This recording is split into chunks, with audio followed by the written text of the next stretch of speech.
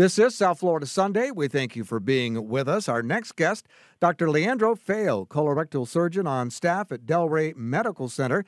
And we're here to talk about March being Colorectal Cancer Awareness Month. Welcome to South Florida Sunday, Doctor. Thank you very much. Tell us, what is colorectal cancer and how is it formed in the colon? Well, colorectal cancer, as its name itself, is a type of cancer. It's an outgrowth of the lining of the colon or rectum. One of the most common ways that this presents is from a polyp. This polyp grows over time and eventually become cancer. What are the risk factors for someone who has colorectal cancer? Well, the incidence of colorectal cancer in the general population is about 4.6%. Risk factors for colorectal cancer include a strong family history of colorectal cancer in first-degree relatives like mom, dad, brother, and sister. Inflammatory bowel disease, this type of diseases like Crohn's or ulcerative colitis can be a risk factor. Also for that, if you have history of multiple polyps, they can also degenerate in colon cancer. Some lifestyles like obesity, lack of physical activity, high consumption of red meat are also well known as risk factors to develop colorectal cancer. And what are the signs and symptoms of colon cancer? So the most common symptoms are blood in your stool, change in your bowel habits. You can have vague abdominal pain, but in many cases you can have no symptoms. That is why it's so important to do a screening colonoscopy. And how important is that colonoscopy when detecting if someone has colon cancer? Yeah, so we should remember the colonoscopy is this little tube that allows to see directly in your rectum and colon and will allow us to detect early colon cancer if we do it according to the guidelines, or we can see some polyps and we are able to remove the polyps with the colonoscopy, because it's important to know that not every polyp is cancer, but every colorectal cancer starts as a polyp. Now, are there other issues that someone can have that mimic colon cancer? Well, there are the GI symptoms, having blood in your stool or abdominal pain, or you have chronic constipation, certainly can happen with other conditions.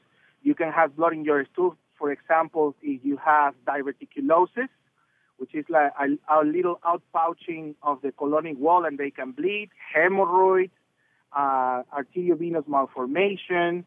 You can have abdominal pain for other different type of diseases, and that can certainly mimic the symptoms as well. That's why it's important you talk to your primary care doctor, gastroenterologist, or doctors like me, colorectal surgeon. And what is the proper treatment for colon cancer? So the colon cancer treatment is quite complex. It's based also the stage of the colorectal cancer, how early it is. But a good way to summarize is a combination of surgery, and some patients, depend on what stage they are, they might need chemotherapy and radiation in addition to surgery. And does this disease affect more men or women? The incidence of colorectal cancer is slightly higher in men. It's 4.4%, and in women it's 4.1%. So it's slightly higher in men. And who do you recommend getting checked earlier? Well, normally everybody with no risk factors, based on new studies, should start at the age of 45. Okay, now you have risk factors, as we've mentioned before, a strong family history of colorectal cancer.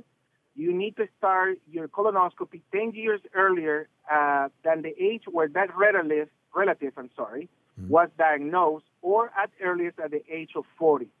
Now, certain occasions, a patient with inflammatory bowel disease, ulcerative colitis, may need to start much earlier, and you can discuss that with your gastroenterologist or colorectal surgeon.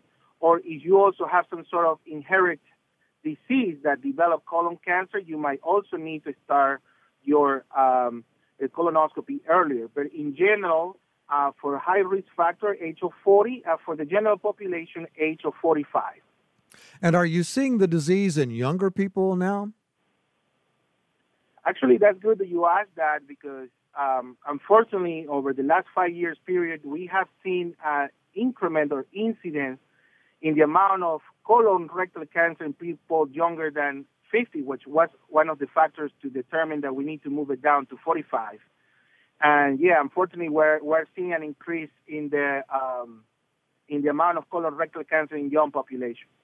Are we making progress in the fight against colorectal cancer?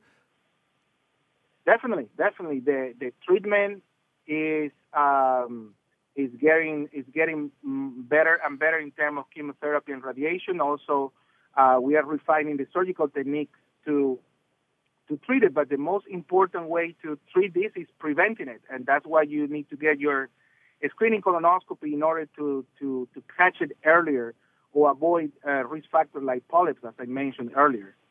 Dr. Feo, I want to thank you for being with us this morning on South Florida Sunday. Thank you for having me. It was a pleasure.